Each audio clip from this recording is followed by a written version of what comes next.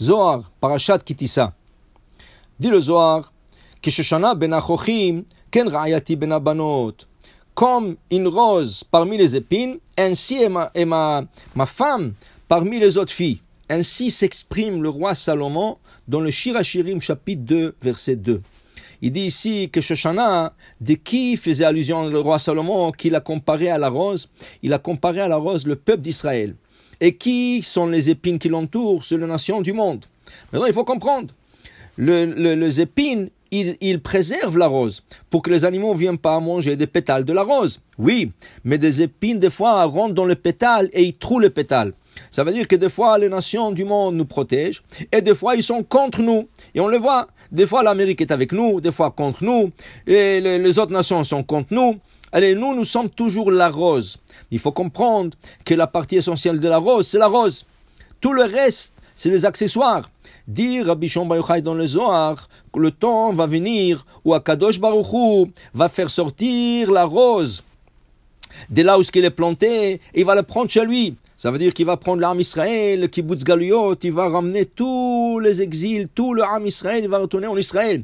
Qu'est-ce qui va rester? Les épines. Et là, on verra que les épines sur la rose ne valent rien. Des épines, ça vaut rien. Les épines ont leur importance quand ils sont avec la rose. Et ils protègent la rose.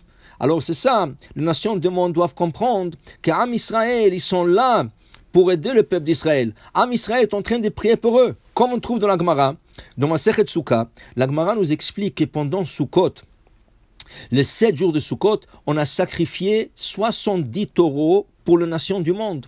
Pas pour Israël. Il y a 70 nations et on a sacrifié 70 taureaux. Pourquoi? Pour le bien-être des nations du monde. On priait pour la parnassa pour eux. On priait pour la santé pour eux. On priait pour le shalom pour eux, qu'il n'y aura pas de guerre entre les nations du monde. Dit la Gemara, si les goïms savaient qu'on faisait Sukkot au Beth Amikdash, qu'on priait que pour eux, on ne priait pas pour le peuple d'Israël, on priait pour le Goïm. Ils auraient protégé le Beth Amikdash, ils n'auraient jamais détruit ni le Babylonien et ni le Romain. Pour dire que le Goïm ne comprenne pas l'importance d'Am Israël. Am Israël, c'est un peuple de paix. Am Israël, c'est une rose qui donne une bonne odeur, une rose qui donne la valeur aux épines qui l'entourent. Alors il faut qu'ils comprennent le Goïm que le monde entier a été créé pour l'Am Israël. Comme la Torah nous dit, Bereshit bara Elohim et hashamayim et haaretz. Bereshit bishvil Israël shinikri Reshit. Pour Am Israël qui est appelé Réchit, le monde a été créé. Alors il dit, j'ai vu une fois une histoire de Baal Shem Tov qui dit comme ça. Une fois le Baal Shem Tov était à Souda Shlishit avec ses Hasidim. En plein Souda Shlishit, le Baal Shem Tov s'est mis à rigoler, mais il n'expliquait pas pourquoi. Les élèves avaient un peu honte de lui demander qu'est-ce qui t'est arrivé. Motzei Shabbat, il y avait un Hassid, il était très intrigué et il s'est approché du Rabbi. Il dit, Kvod Harav, mechila, je vous demande 1000 mechila, mais expliquez-nous pourquoi vous avez rigolé en plein Souda Shlishit.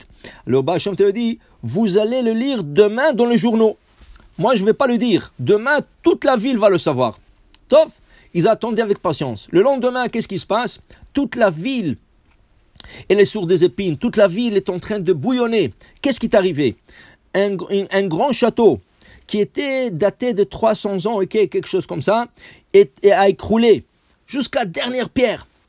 Et tout est parti, tout le château, tout ce qu'il y avait dedans, et s'est détruit. Ils sont venus chez le Baal Shem Tov et ont dit, est-ce que c'est à cette nouvelle qui vous avez référé? Alors il leur a dit, oui.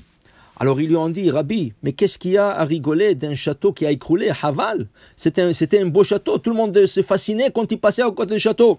Il dit, vous comprenez pas? Hier, il pleuvait, c'est vrai? Oui. Hier, il y avait un Hassid qui voulait aller à la maison, et comme il pleuvait, il a cherché de l'abri, et il a trouvé un abri sous un des petits toits de ce château. Il attendait là-bas, jusqu'à la pluie qui s'est calmée, et là il a continué. Dès qu'il est parti, le château a écroulé. Et pourquoi? Vous savez pourquoi? Parce que Dieu, quand il a planifié le château, et il a donné dans la tête de ceux qui ont construit le château, de la construire, c'était que 350 ans plus tard, ce juif trouva un abri de la pluie. Vous comprenez, tout ce qu'Akadosh Baruch Hu vient dans ce monde, c'est pour qu'un juif trouvera un jour quelque chose à faire avec la chose qu'il a créée. Am zu yatzarti, moi je crée ce peuple, tilati, sa pérou, ils doivent me louer, dit l'Éternel, parce que c'est la rose qui est au rang des épines, et tout le monde a été créé pour cette rose. Baruch Adonai Le'olam, Amen ve Amen.